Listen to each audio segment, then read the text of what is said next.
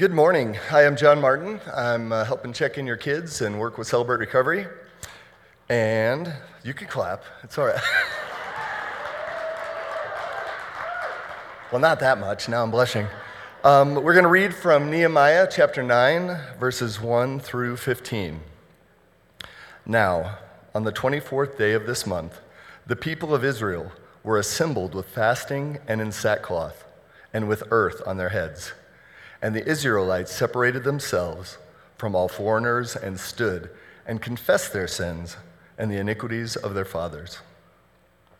And they stood up in their place and read from the book of the law of the Lord their God for a quarter of the day.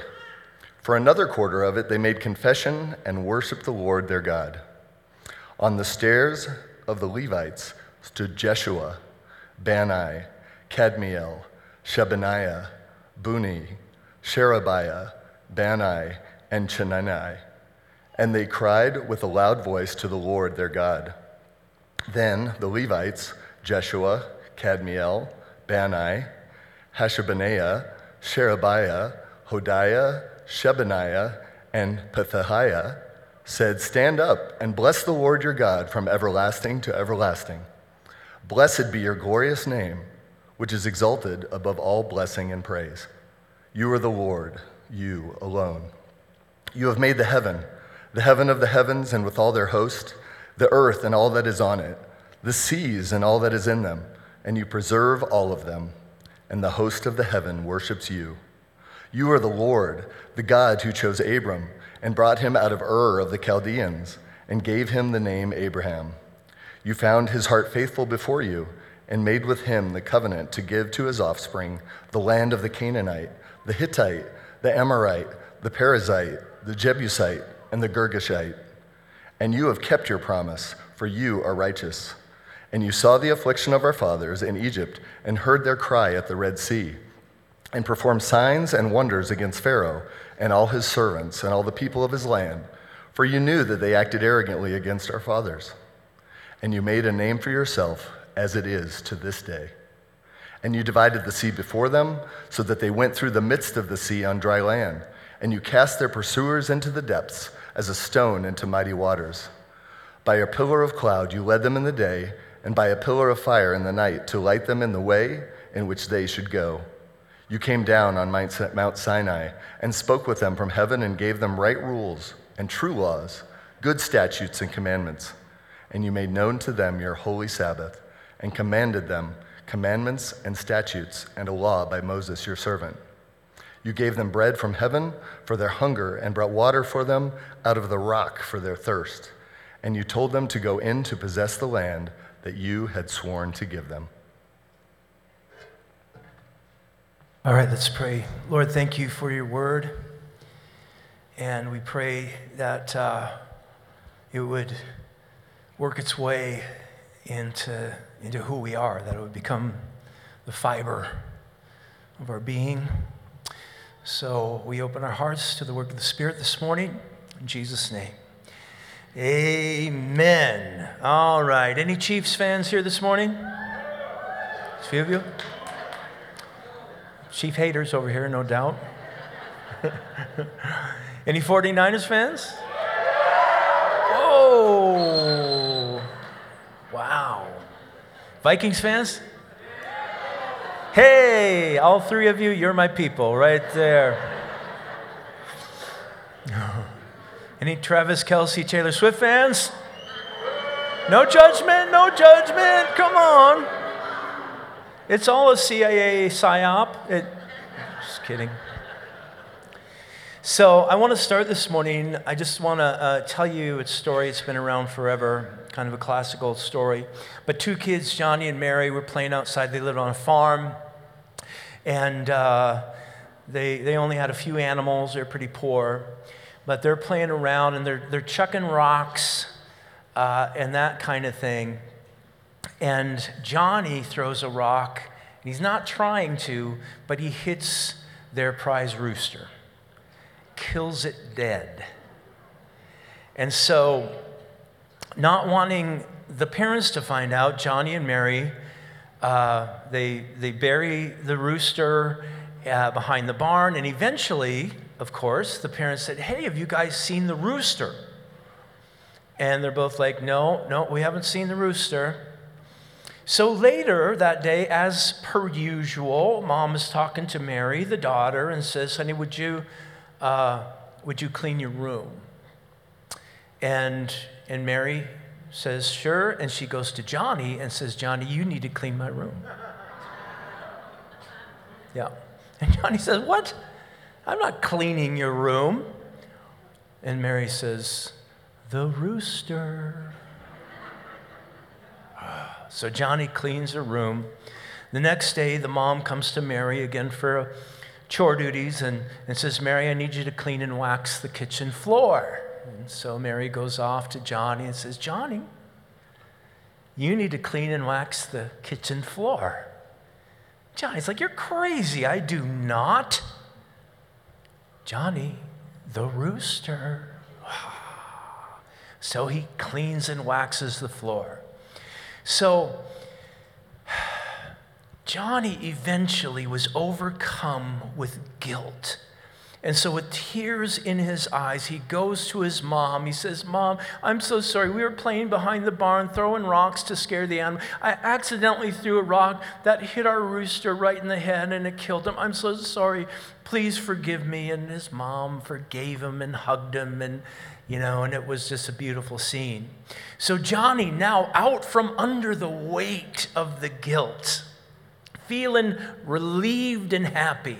Next day, Mom asks Mary to mow the lawn and do some yard work. Mary goes to Johnny, says, Johnny, you need to mow the lawn and do some yard work for me. And Johnny says, I do not. And she says, Johnny, the rooster. And Johnny looks her in the eye and says, what rooster? We are in the Old Testament book of Nehemiah. The wall is built, the gates are hung, a 6-hour sermon was preached, which revealed that every year on a certain date, God's people were to build booths or huts and camp out in them for a week to commemorate the Exodus. It was called the Feast of Tabernacles. They read it in the Word, and then they did it because they read it. And so thousands of families camping in and around Jerusalem for a week, having lots of fun, lots of Bible study going on, and lots of discussion about the Lord. It's now a couple of days after the Feast of Tabernacles has concluded, and once again they are gathering for Bible study. This time, they only go for 3 hours. Now, I'm only going to go for 2, so I think that that's pretty fair. So after 3 hours of Bible study, they launch into 3 hours of confession of their sins and worship. Confession turns into worship. That's the way it works. They go together.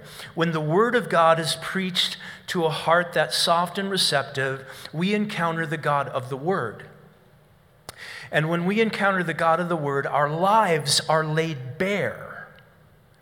And when our lives are laid bare, our sins are exposed. When our sins are exposed, we then, at least we can, confess them and receive forgiveness. And when we receive forgiveness, the natural response is joy and worship. So let's talk about confession and worship this morning. It's at the center of our passage. In the story of Johnny and Mary, there were clear consequences for Johnny hiding his sin, weren't there? And there were clear consequences for him confessing his sin.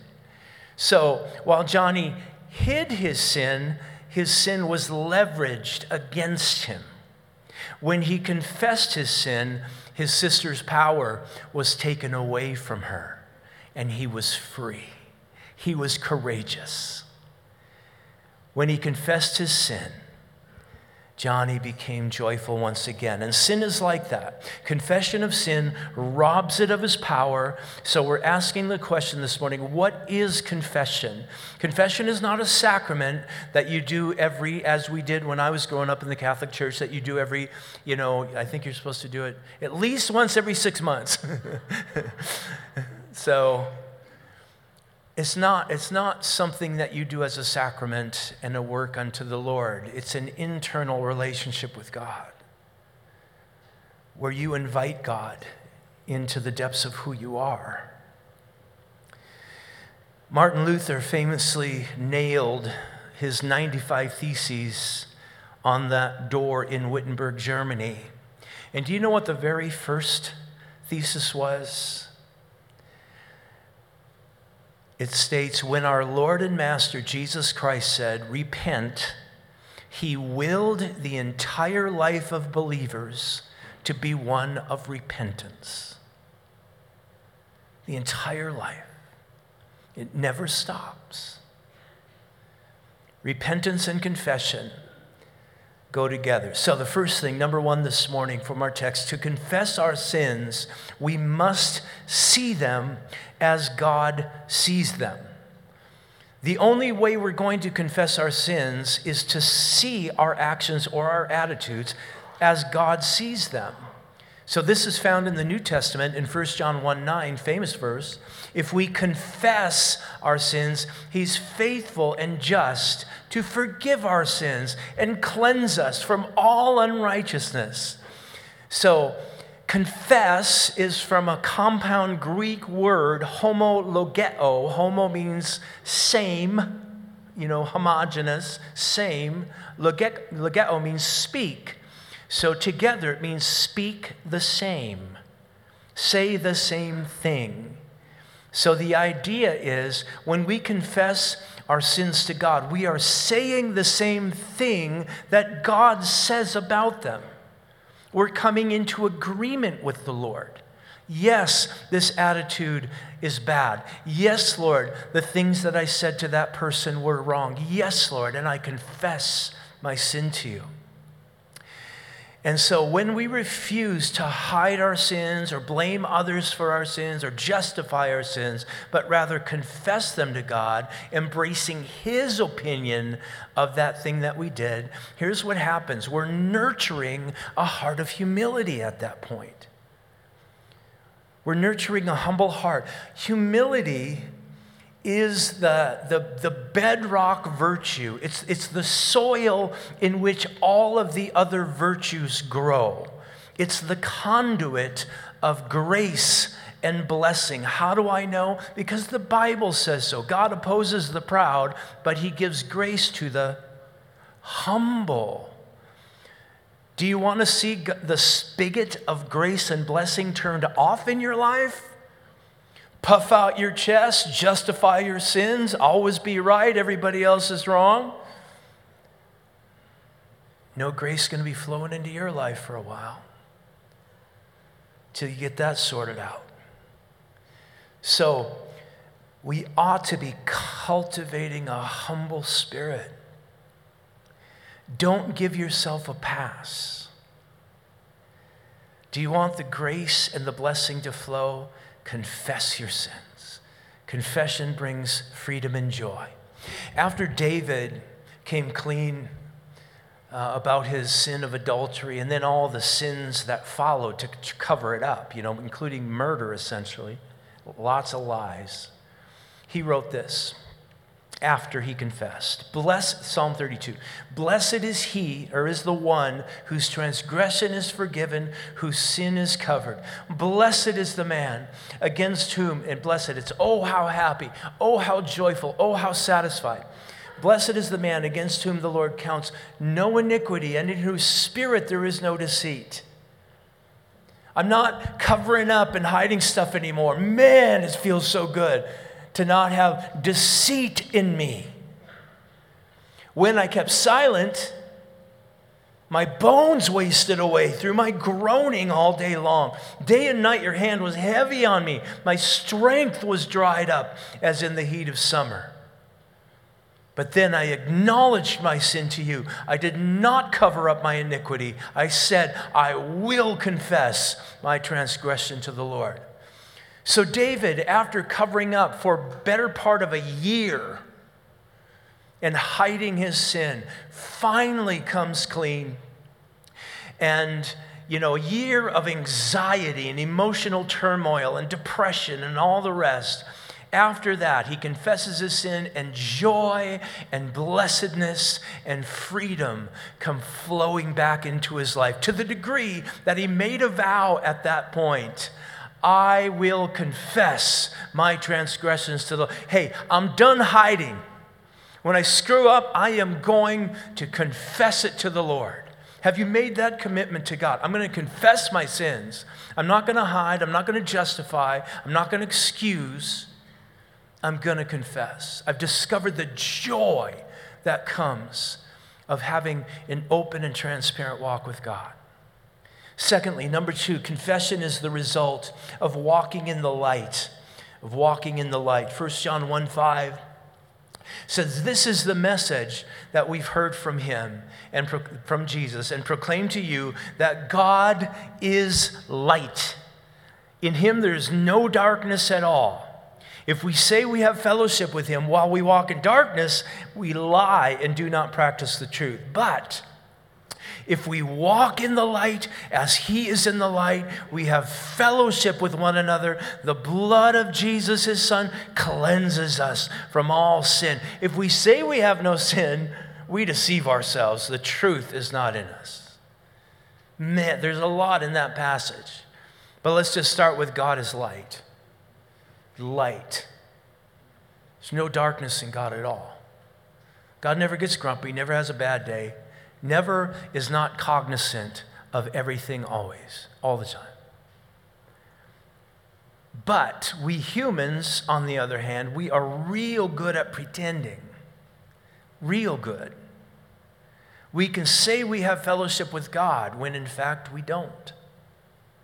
We can say we're tight with God when in fact we're not. We can play the part of a spiritual person who's enlightened and all the rest, and yet be walking in darkness. Walking in the light, first and foremost, is where we walk and not how we walk. Walking in the light is walking in the light of God, walking in the light of his word. How we walk is impacted by where we walk. Why? Because light illuminates and reveals things for what they are. That's what light does. God is light, and when we walk in the light of God, things are revealed for what they actually are. When I was living in Southern California back in the early 80s, I worked for a trash disposal company called Hamlin Disposal.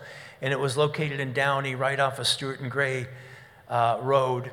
And there would be 2 guys per truck. So me and my partner would take off at 6 a.m. in the morning, and we would try and be back in the yard by 2 in the afternoon if we could. But to do that, we had to really book it. So sometimes I drove, sometimes I was on the outside of the truck. So what you do is, if you're the guy not driving, you're on the outside of the truck. You're hanging on to the side, right? There's a bar there to hang on to, and you're cruising down the street, and the driver drives you up and kind of stops real fast, kind of throws you forward. Boom, boom, boom. You go grab them and throw it in and jump back on, and you get this rhythm, you get this groove going so that you can be done on time. Maybe you get done ahead of time, then you got a little relaxation time when you get back to the yard. So that's what we did. But I remember one particular stop, the trash truck stops, throws me forward. I run to the trash cans and knock off the first lid. But when that lid came off, the lid came off of I just knocked it off. I was jolted with a stench. It knocked me back. And I backed off, man. I backed way off. And I saw the lid was laying on the ground, and the trash can is open now. And on the inside of the lid that was facing up, and in the trash can, there was this white. It looked like rice, but it was moving. Yeah. Maggots. Lots and lots of maggots. And so, because that trash can hadn't been dumped for, I guess, a very, very long time, maggots were able to proliferate and flourish in the darkness. But I tell you what, when the light came shining down upon, I swear I could hear them scream.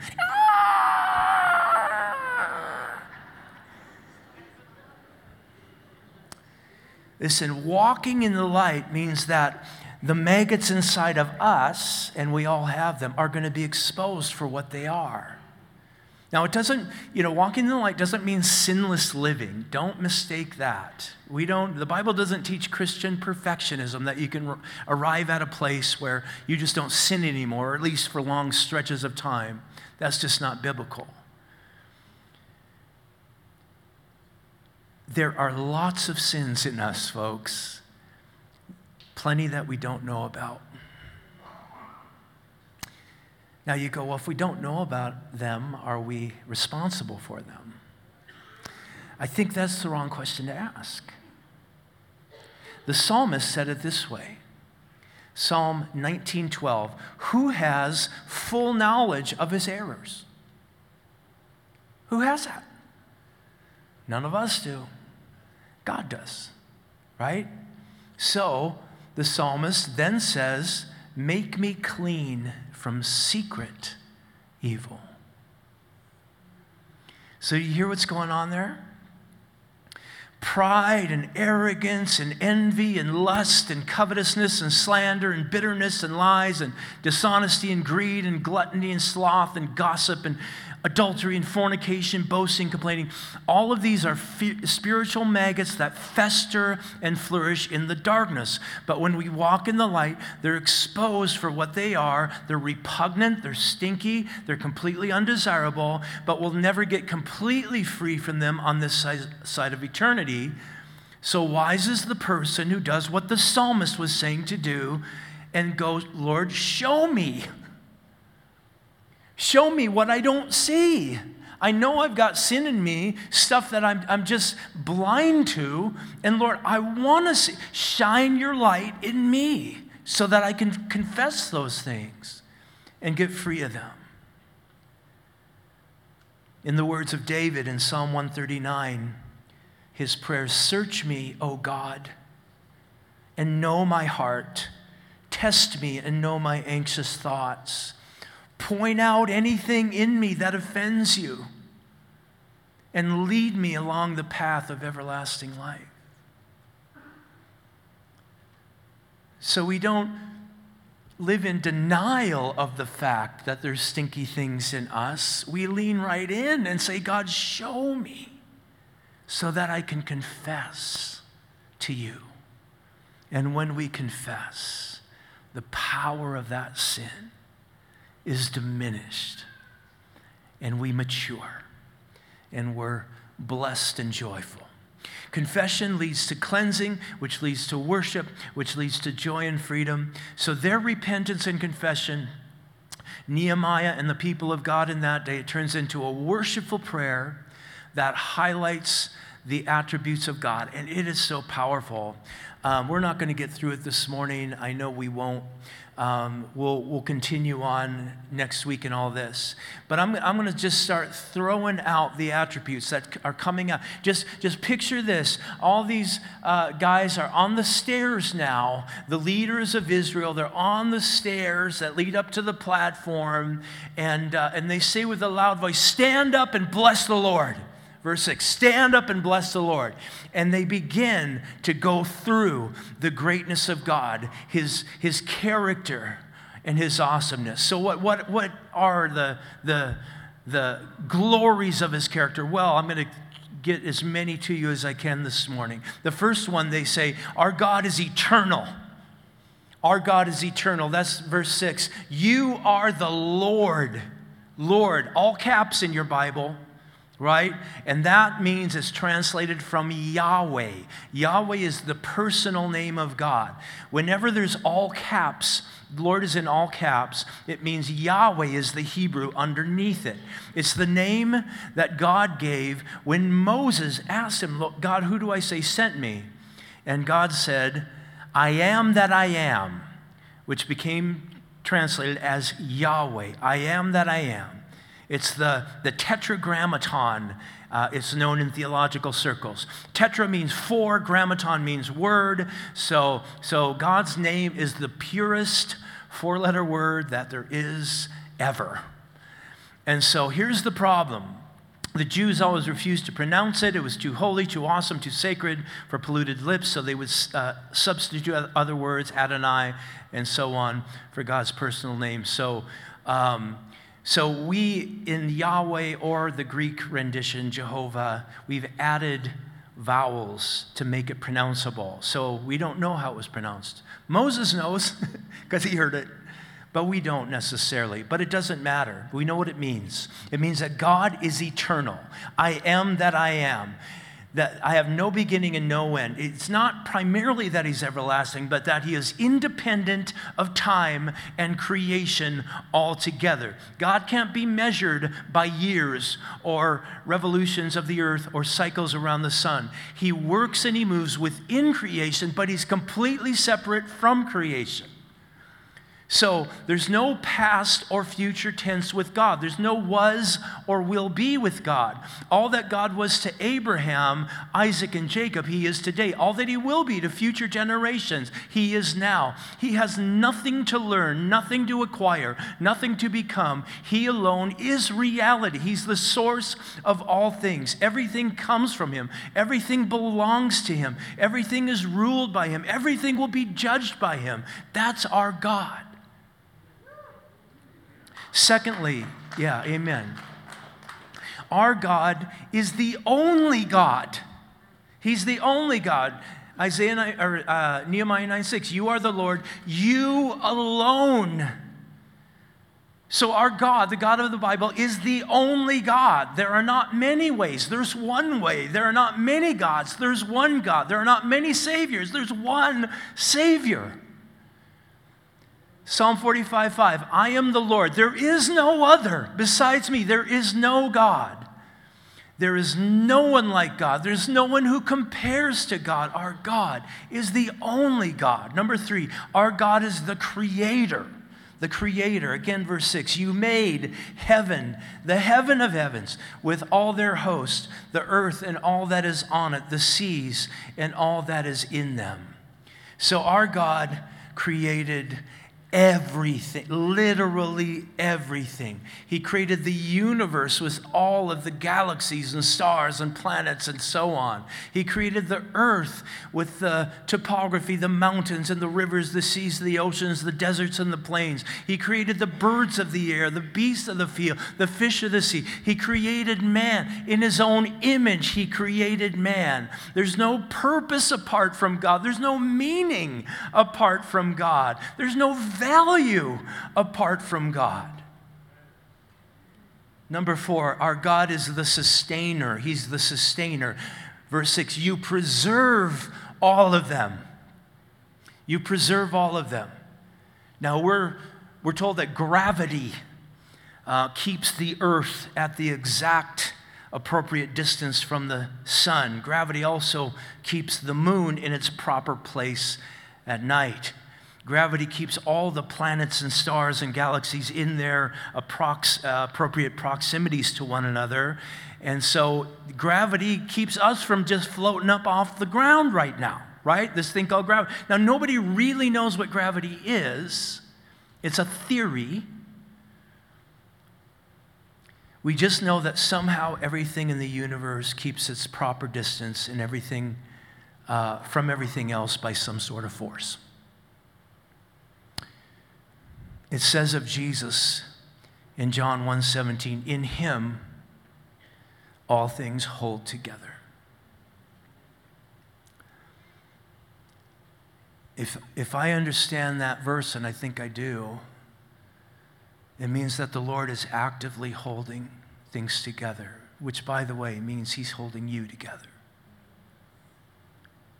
Your life is being held together by the Lord, your body itself.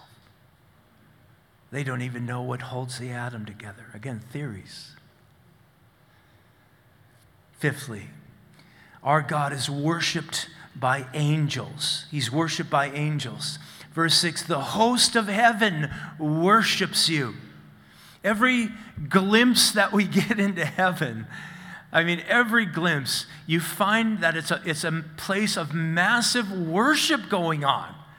Like incredible worship. Loud anthems are being sung, and weird angelic creatures are falling on their faces in just full-on worship of their God. For instance, Revelation 5:11, then I looked and I heard around the throne and the living creatures and the elders the voice of many angels, numbering myriads of myriads, thousands of thousands. So think this is bigger than the Super Bowl game. This is millions upon millions upon millions upon millions of angelic creatures that are awesome. And they are all saying with a loud voice, worthy is the Lamb who was slain to receive power and wealth and wisdom and might and honor and glory and blessing. So that anthem and the anthem of holy, holy, holy is the Lord God Almighty. The earth is full of his glory. Those anthems, they go forth in the realm of heaven continually. It's happening right now as we speak. It'll be happening when you go to bed tonight. It'll still be going when you wake up in the morning. The amazing thing about this is that when we choose to lift our voices in worship to God, is that our voices are now joining the heavenly chorus. And you're going to get, at least from time to time, a sense of being connected to heaven when you worship. There's a sense of transcendence, a sense of, man, I'm in another realm right now. My life is hid with Christ in God. That's where my life is. And right now, I'm praising God, I'm worshiping God. The angels are praising God and worshiping God. We're all praising God and worshiping God. And I feel connected, man. I got a sense of who I really am. Sixthly, our God keeps his promises. That's verse 7. You are the Lord, the God who chose Abraham and brought him out of Ur of the Chaldeans and gave him the name Abraham. You have found his heart faithful before you, and you made with him the covenant to give you his offspring, or to give to his offspring, rather. And you have kept your promise, for you are righteous. God keeps his promises. It's brought us into covenant with God. The covenant with Abraham was unconditional. It was a one-way covenant. I'm just going to do this. I'm going to make your name great. Your descendants are going to be more than the sands of the sea, more than the stars of the sky. I'm just going to do it. God will never change his mind about you. Because through Christ, you have entered into this one-way covenant. Because you are in Christ, now all of his promises are stamped, yes, amen. So his promises are yours if you are in Christ this morning. They're not a good chance God's going to keep that promise. Nope. It's a yes. Numbers 23:19. God is not man that he should lie, or son of man that he should change his mind. He has said, and will he not do it? Or has he spoken, and will he not fulfill it? The answer, of course he'll fulfill it. What does God promise us? Well, let's just take for instance, Isaiah 41:10. I will strengthen you and help you. I will uphold you with my righteous right hand. That's a promise. I will do that. God says to you, Christian, this morning. Psalm 138:7, though I walk in the midst of trouble, you preserve my life. You stretch out your hand against the wrath of my enemies, and your right hand delivers me. The Lord will fulfill his purpose for me. The Lord will fulfill his purpose for me. What's your purpose? God's going to fulfill it. He's in process of fulfilling it right now. Colossians 4:17, for this light momentary affliction is preparing for us an eternal weight of glory that's beyond all comparison. So whatever the difficult thing that you're going through right now, and there's many of you going through difficult things, it's creating wealth in eternity that is beyond your imagining. It's beyond any earthly comparison. You know, the only thing we can compare to is, material stuff, cars and houses and boats and money and whatever. It's like, you can't even compare it. Your suffering is making you rich in heaven. That's a promise. Jesus promised, I will never leave you nor forsake you. Philippians 1:6, I am sure of this, that he who started a work in you will carry it out to completion. You who are doubting, you who are struggling, you have God's promise. He started it, he's going to finish it. In fact, Romans 8:28 says, all things work together for the good of those who love God, who are called according to his purpose. Everything is ultimately factoring in, even stuff in category bad. It's factoring in for good, ultimately, for your good and for God's glory. Romans 8:38, I'm convinced, here's a promise, I'm convinced that neither death nor life, angels nor demons, neither the present nor the future, nor any powers, neither height nor depth, anything else in all creation will be able to separate us from the love of God that's in Christ Jesus our Lord. There's nothing, literally nothing, that can separate you from the love of God that's in Christ. There's nothing, not death, not life, not a demon, not a Satan. There's no circumstance, there's no health issue, there's no, difficult time. Nothing can separate you from the love of God that's in Christ for you. That's a promise. And God's promises are what? Yes and amen. Because the little doubting Thomas in you is like, yeah, but. You need to go hunting for yabbits. Kill them yabbits. Oh, there's so many promises. But listen to this. Jesus' promise to us in John 14. In my Father's house, there are many mansions. If it were not so, would I not have told you? So, I am going away in order to prepare a place for you.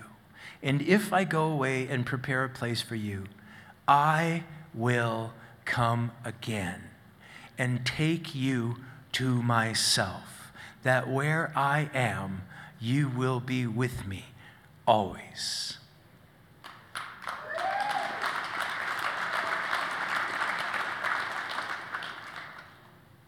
We have promises from God. Once you say yes to Jesus in your life, his promises are always yes and amen to you. Listen, he can't love you any more or any less than what he does right now. There's nothing you can do to undo God's love for you. It's impossible. Seventh, our God hears our cries. You saw the affliction of our fathers in Egypt, and you heard their cry. You heard their cry. God is a compassionate Father. He hears our cries. He knows when we're in difficulty or in bondage or desperate or in that place in life where everything just seems so out of control and everything seems to have gone south and so on, God hears our cry. He answers our prayers. One more and we're done. God makes a way where there is no way. So verse 11, you divided the sea before them so that they went through the midst of the sea on dry land. And you cast their pursuers into the depths as a stone into mighty waters. After the angel of death came, Pharaoh's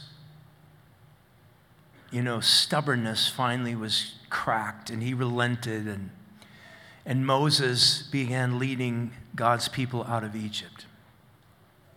And they had gone 3 days' journey and they had made it out to Etham, which was on the edge of the desert.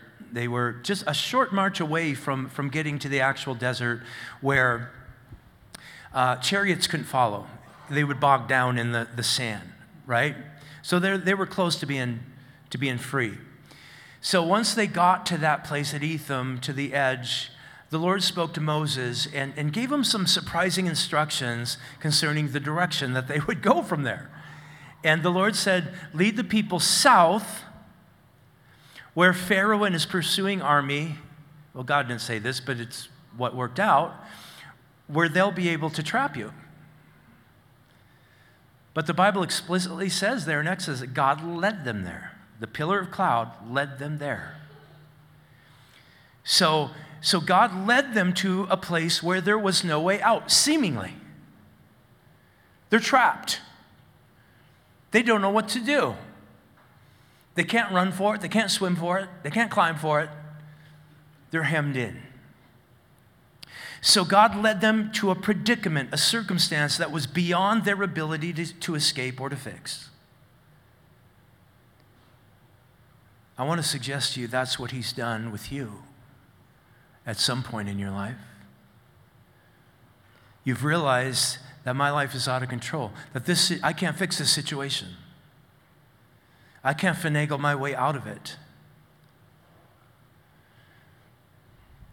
And just as the pillar of cloud led the Israel to the edge of the Red Sea, so too you've been led by the Holy Spirit to that tight spot that you found yourself in, or maybe you find yourself in right now. You go, man, I don't see a way out. And it's beyond your control. So why? Why would God do that? Well, a couple of clear reasons. Number one, he would do it to test your faith. A faith that hasn't been tested can't be trusted. So it says in Deuteronomy 8:2, you shall remember all the ways which the Lord thy God led thee these 40 years in the wilderness to humble you and to prove you or test you. That's the same thing. So don't think test as a pass-fail test like school. No, it's to prove you. It's to purify you. So it's like when metal is purified, it's tested. It goes into a furnace of affliction, and it comes out pure on the other side. So God leads us into difficult places in order to prove us and to humble us, but secondly, to maximize his glory. So the Lord brings us to places that are beyond us so that his power can be revealed to us. He wants to show us that through experience, his sufficiency for every situation. Does God ever give you more than you can handle? Any honest people here this morning? I'm saying yes. He's many times given me more than I can handle. That's beyond me to bear. He's put me in situations that I had no human way out. I couldn't control it.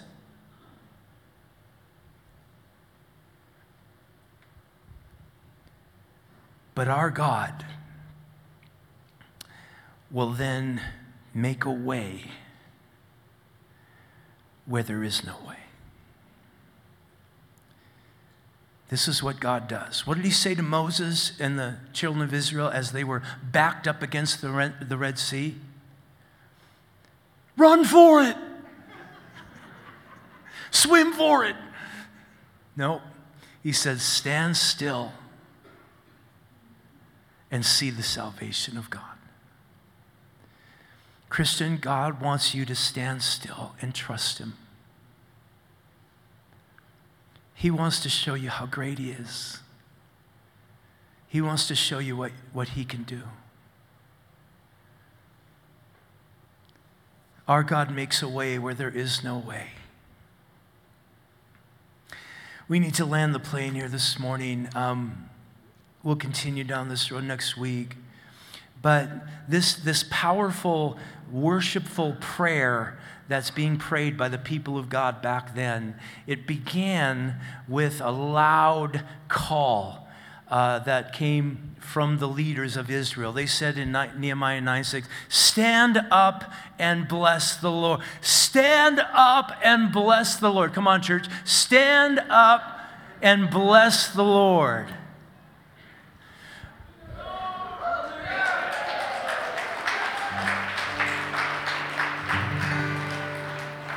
Praise God from whom all blessings flow. Praise him, all creatures here below. Praise him above, ye heavenly hosts. Praise Father, Son, and Holy Ghost. Let's sing that one more time together, just the voices. Praise God from whom all blessings flow. We love you, God. Praise him, all creatures here below. Praise him above, ye heavenly hosts. Praise Father, Son, and Holy Ghost. Amen. As you make your way to the communion table this morning, let the Lord search you. Let him find in you any hidden wicked way you maybe haven't realized. Confess your sin. Get free. Get clean. Receive the bread and the cup. If you're not a Christian here this morning and you've never placed your faith and trust in Jesus, I want you right now, this is your moment. Bow your head. Pray to Jesus right now. Just tell him, Lord, I believe in you. Lord, I need you. Come into my heart and wash my sins away. Make me new. I give you my life.